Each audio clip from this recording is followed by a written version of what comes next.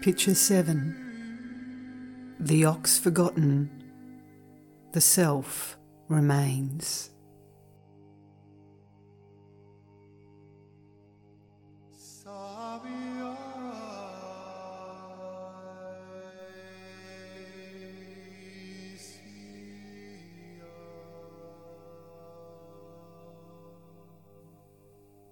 The Dharma is not dual. The ox just points to our subject. As rabbit and snare differ in name, so fish and net are not the same. As gold comes forth from dross, so the moon emerges from clouds, a shaft of its icy light, ancient even in the age of Ion.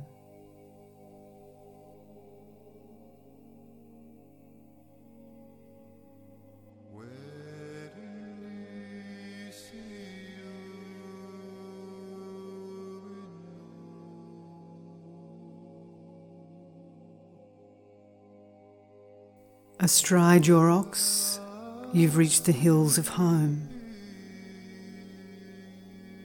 With ox put away, you too are at ease.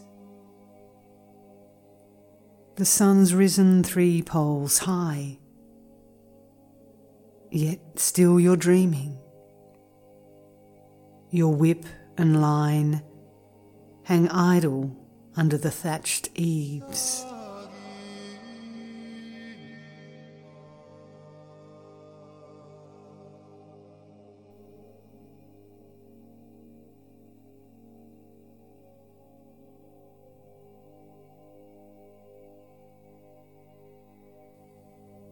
Hard to take people who fret over good and bad,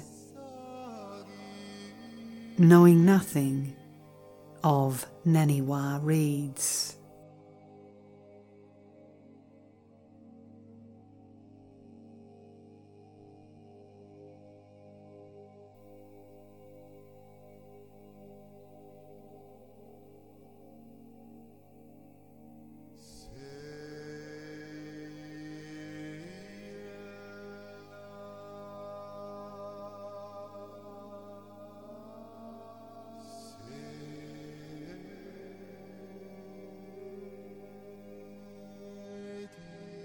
At the 6th stage, you tame the ox completely, made it your own, and then rode that ox back to your original home.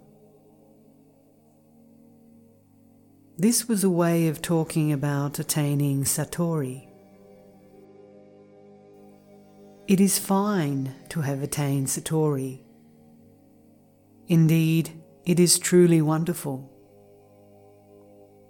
But clinging to it is a kind of sickness.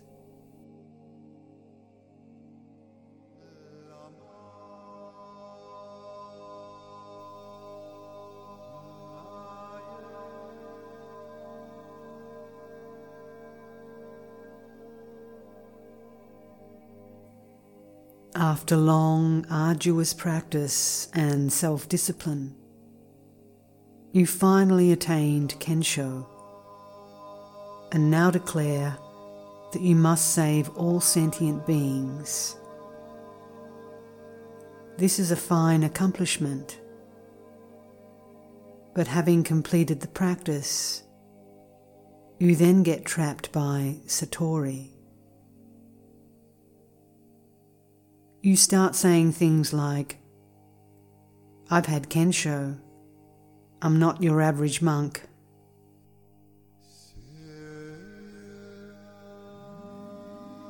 I must have a bigger cushion, and my tea must be served in special utensils. I have completed Zen practice, so that means I can drink. I can do anything I want. In this way, Satori makes people into its servant and strips them of their freedom. This is what is meant by the phrase, fettered by the Buddha, fettered by the Dharma.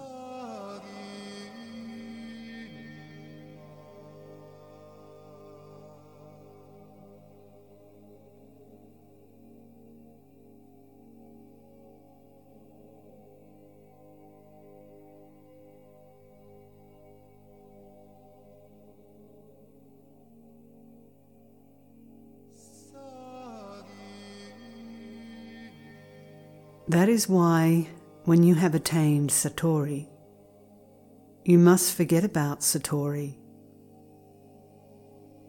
When you become a rich man, you must forget about your money.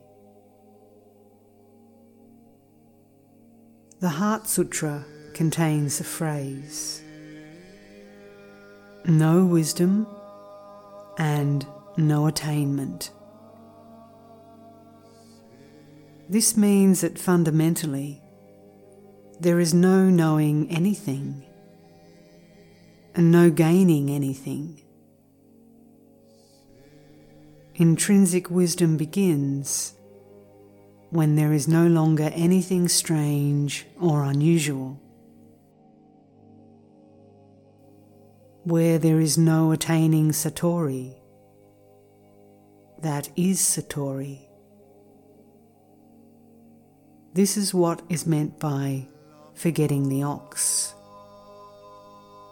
It means to forget that very ox that you strove so hard to get.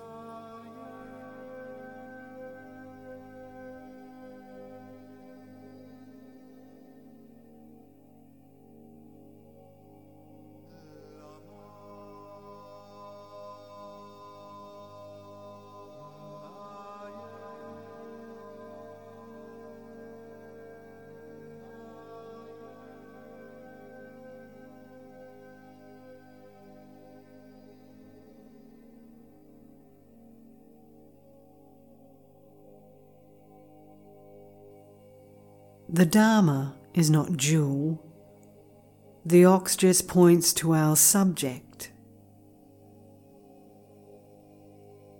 If you penetrate the way, then the Dharma is just one.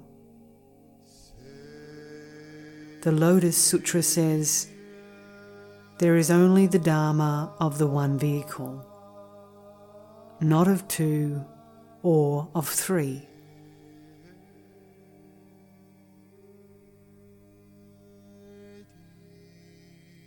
The Vimalakirti Nadesa Sutra speaks of the Dharma gate of non-duality.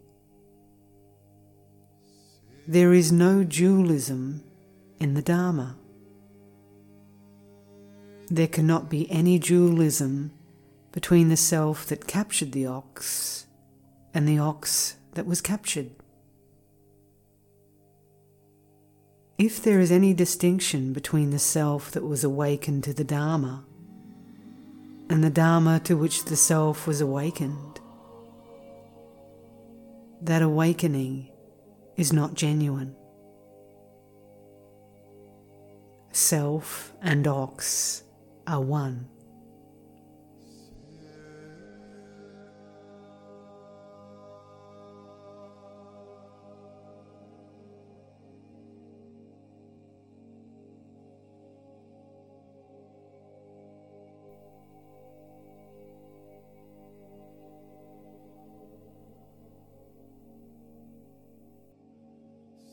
Satori can only be that place where self and Dharma are one, where person and ox have become one entity.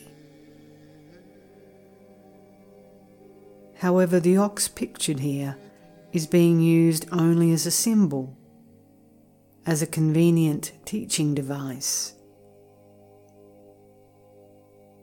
And the search for the ox represents the practice and discipline required in seeking the Dharma. We have used the ox just as a provisional way of talking about Buddha nature.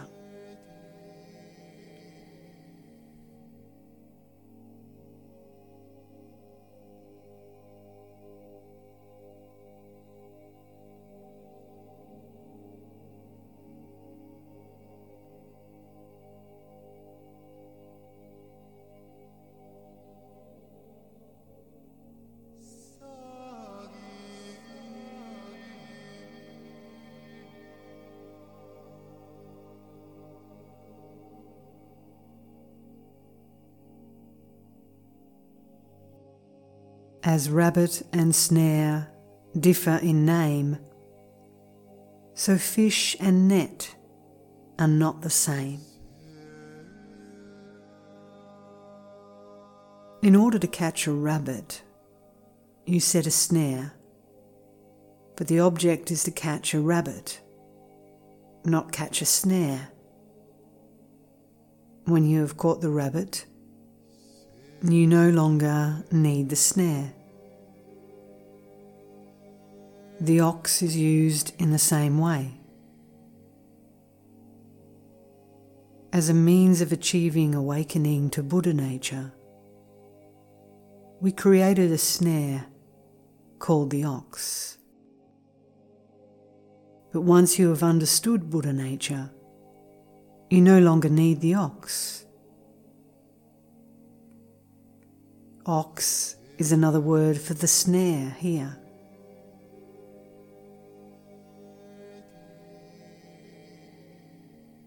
In order to awaken to Buddha nature, you went searching for and finally caught the ox.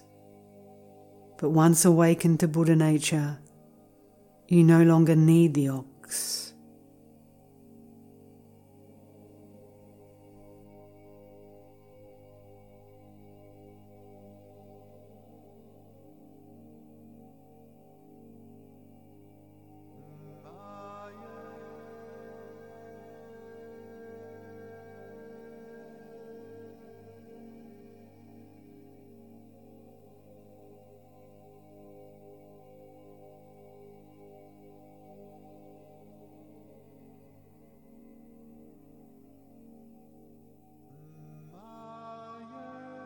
As gold comes forth from dross, so the moon emerges from clouds.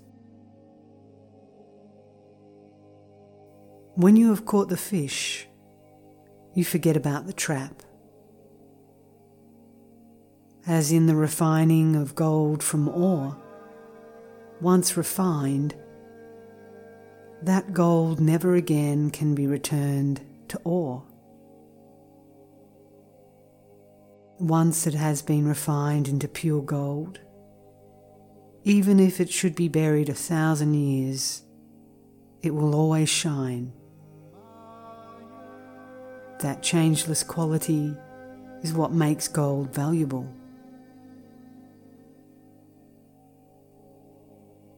In the same way, once you have attained Satori, once you have separated out Satori from delusive passion, then that Satori never gets mixed together again with delusive passion.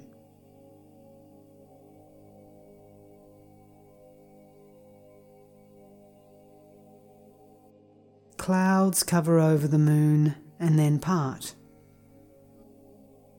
The clouds may have obscured the moon, but the moon itself was always shining.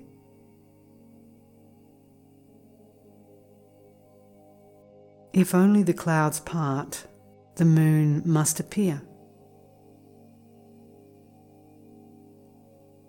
The moon of our heart-mind is hidden and cannot be seen because of the clouds of unreal thoughts and delusive passions. It is not that there is no moon of Buddha nature. Buddha nature is always there.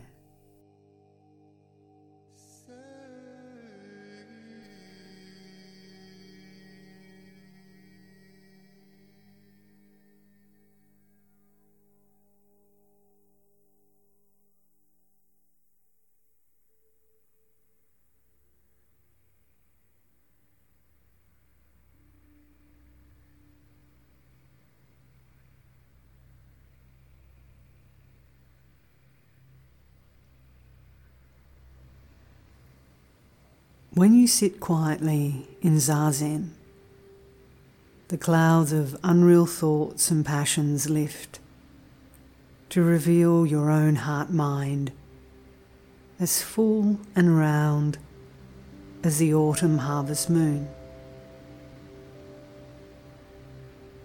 You must see it for yourself. When you attain that condition where the clouds part and that splendid full moon floats in the sky, then if you press Mu even further, that Mu will light up the entire universe of the 3,000 worlds. When you enter the meditation room, there is no distinction between male and female. There is no need for formality and reserve. You must bring with you that Mu, which, like the full moon, lights all heaven and earth.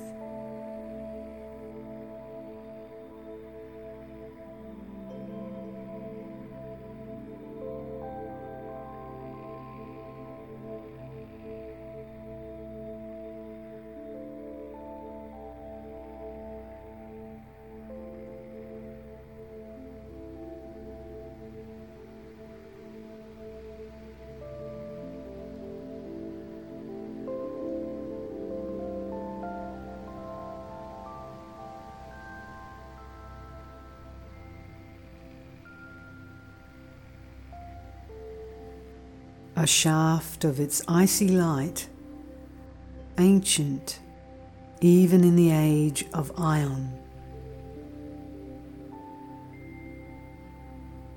The light of that moon is a shaft of icy brilliance, truly awe-inspiring. Its chill light causes one to shiver and tremble, just as does the cold light of the frosty moon. And it has been shining from before the age of Ion.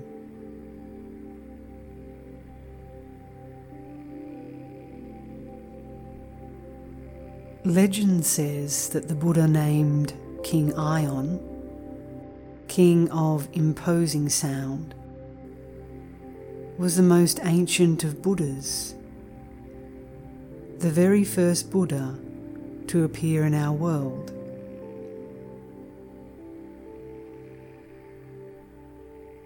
Since Ion Buddha was born a billion kalpas ago, that light has been shining for more than a billion kalpas.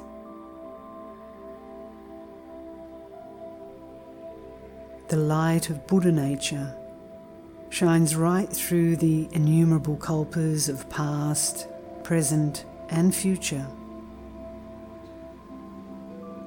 It penetrates all infinite space and endless time.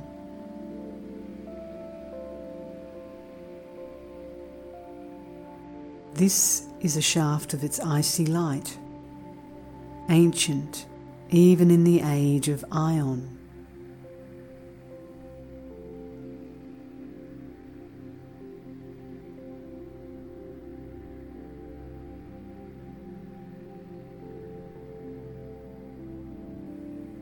Vertically, it pierces right through the three worlds. Horizontally, it embraces the 10 directions. To truly appreciate this, the light of Buddha nature, is the meaning of the ox forgotten, the self remains. In the picture for the ox forgotten, the self remains. The ox does not appear in the picture, and it looks as if the ox has been put away in a stall. Only the self remains, sitting alone.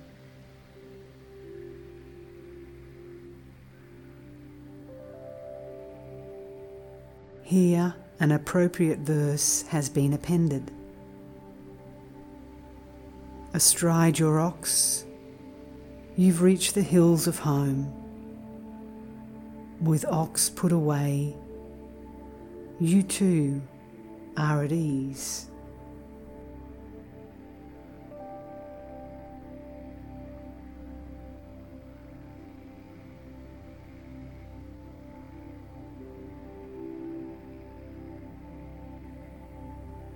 Once you have managed to ride home on your ox, there is no longer any need for it.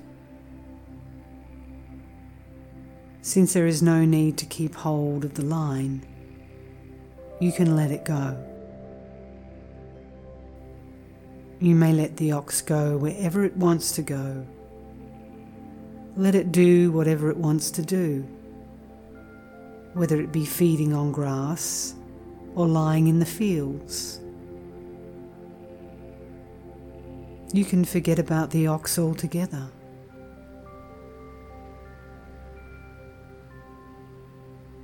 The fact that the ox is entirely gone means that Buddha nature is completely superfluous.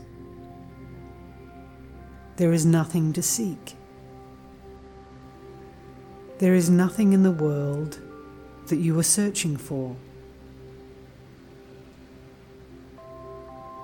All you do is eat when food appears, drink when a drink appears.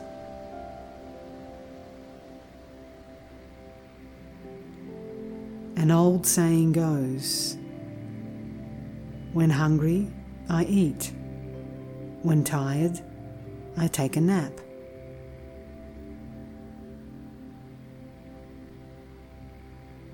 This is the scene when you reach the last station, at the end of the railroad of life.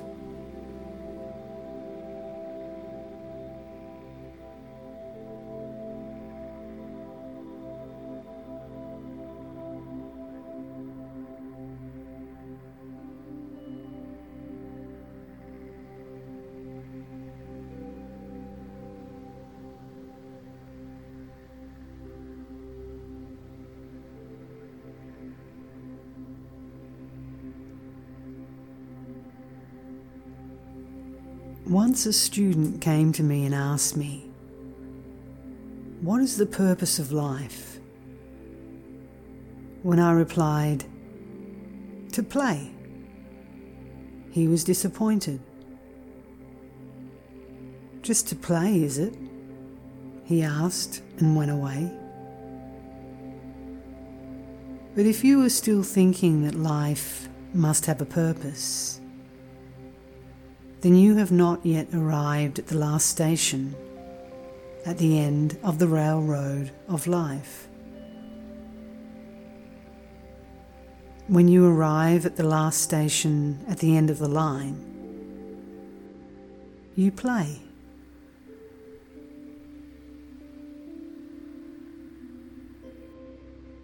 When you have reached the last station at the end of the line, there is nothing to seek.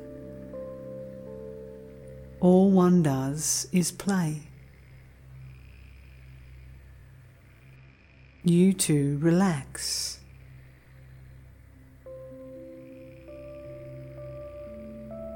Here, to have things is fine.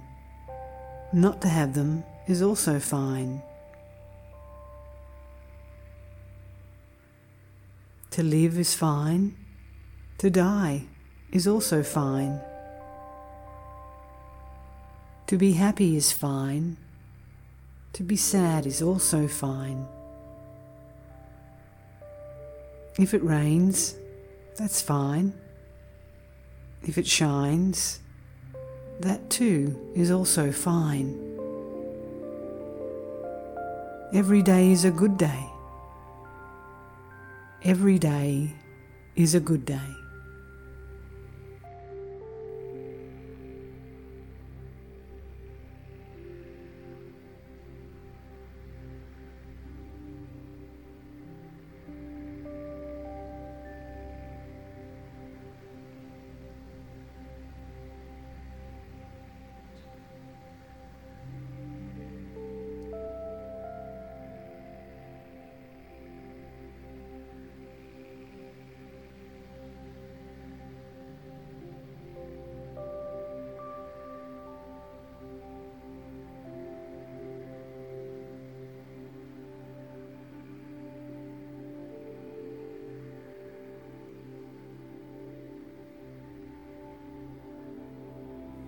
The sun's risen 3 poles high, yet still you're dreaming. The red sun has risen as high as the top of the 3 bamboo poles, tied end to end, and still you are fast asleep. You are home after being away for so long. Now, there's no need to be formal with anyone. No need to always be bowing to people. You just let out a big yawn and lie spread-eagled on the floor.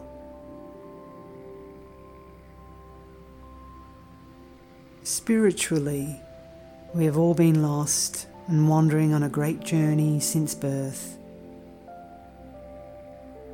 In fact, it is not just since birth.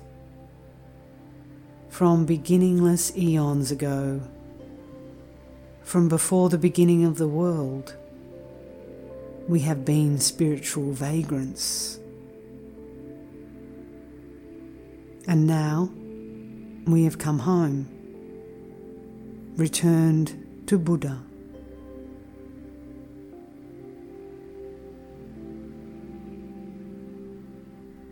Mama, let me sleep in tomorrow.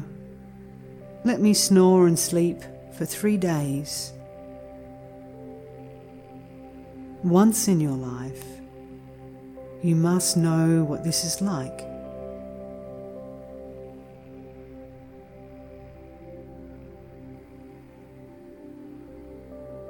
For so many years, you sought the Buddha way to make it yours. Now, there is nothing left in all the world for you to seek.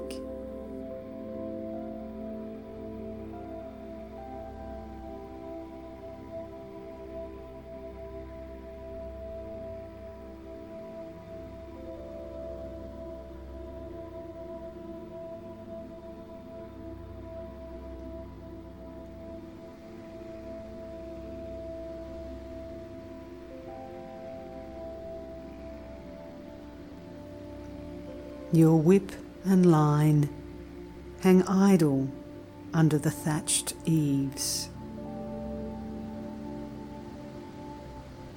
You no longer need the whip and line which you use right up to the end.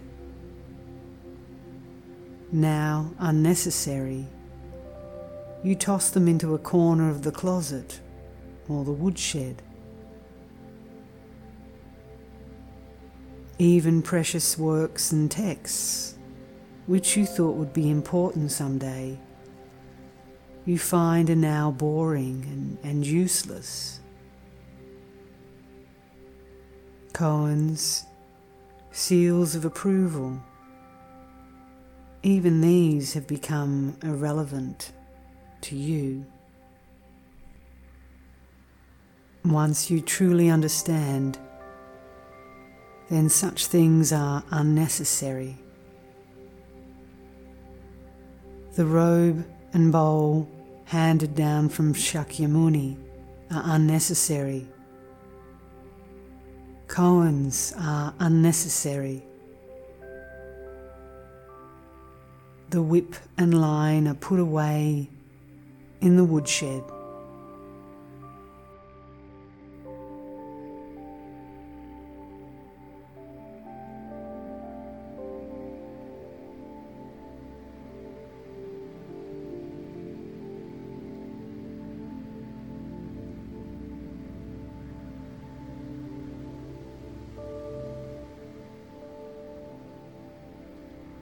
Ikkyu has written a verse.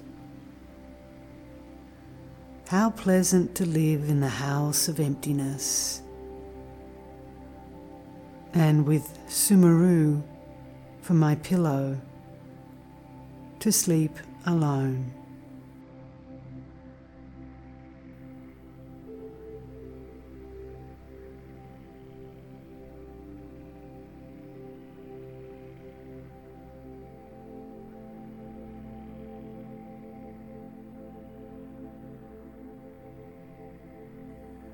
Return to your original home, and the whole world becomes yours.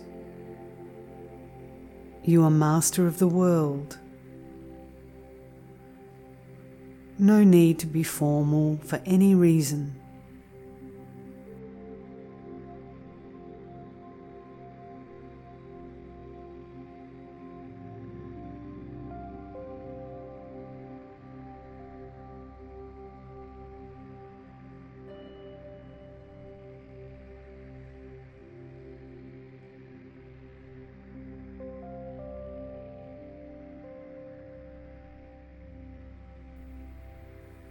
How pointless, people who fret over good and bad,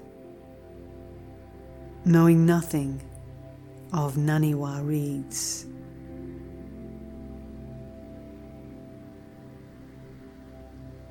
Along the Yodo River near Osaka, there are stretches of Naniwa reeds.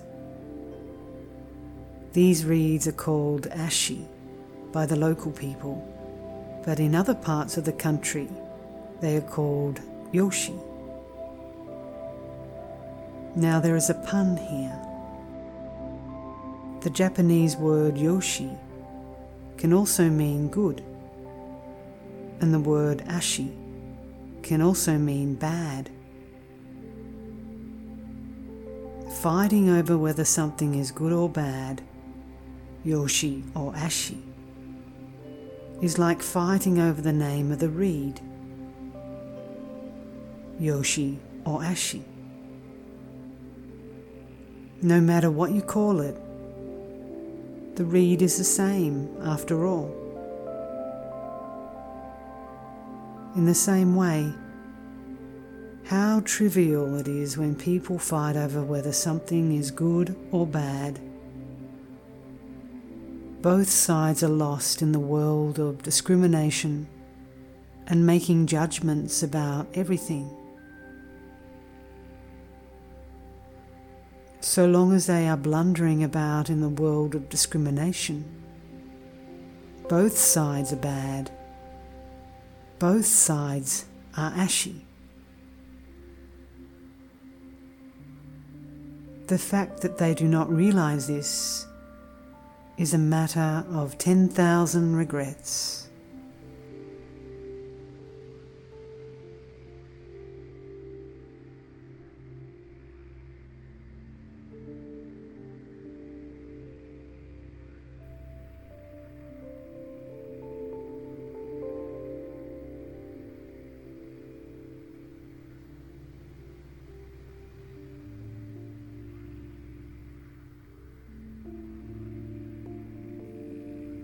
To penetrate right through judgments about good or bad, isn't that your original face? Isn't that Buddha nature? When the clouds of good and bad have been swept completely away, then isn't that the moon of reality shining there? Most people think that the clouds represent the bad and the moon represents the good. But that is not so. Good exists only in relation to bad. It changes depending on the situation at the time, with one's attitude at the time, with the person involved. It is nothing fixed. When I'm right, he's wrong. When he's right, I'm wrong. And both of us are just fools.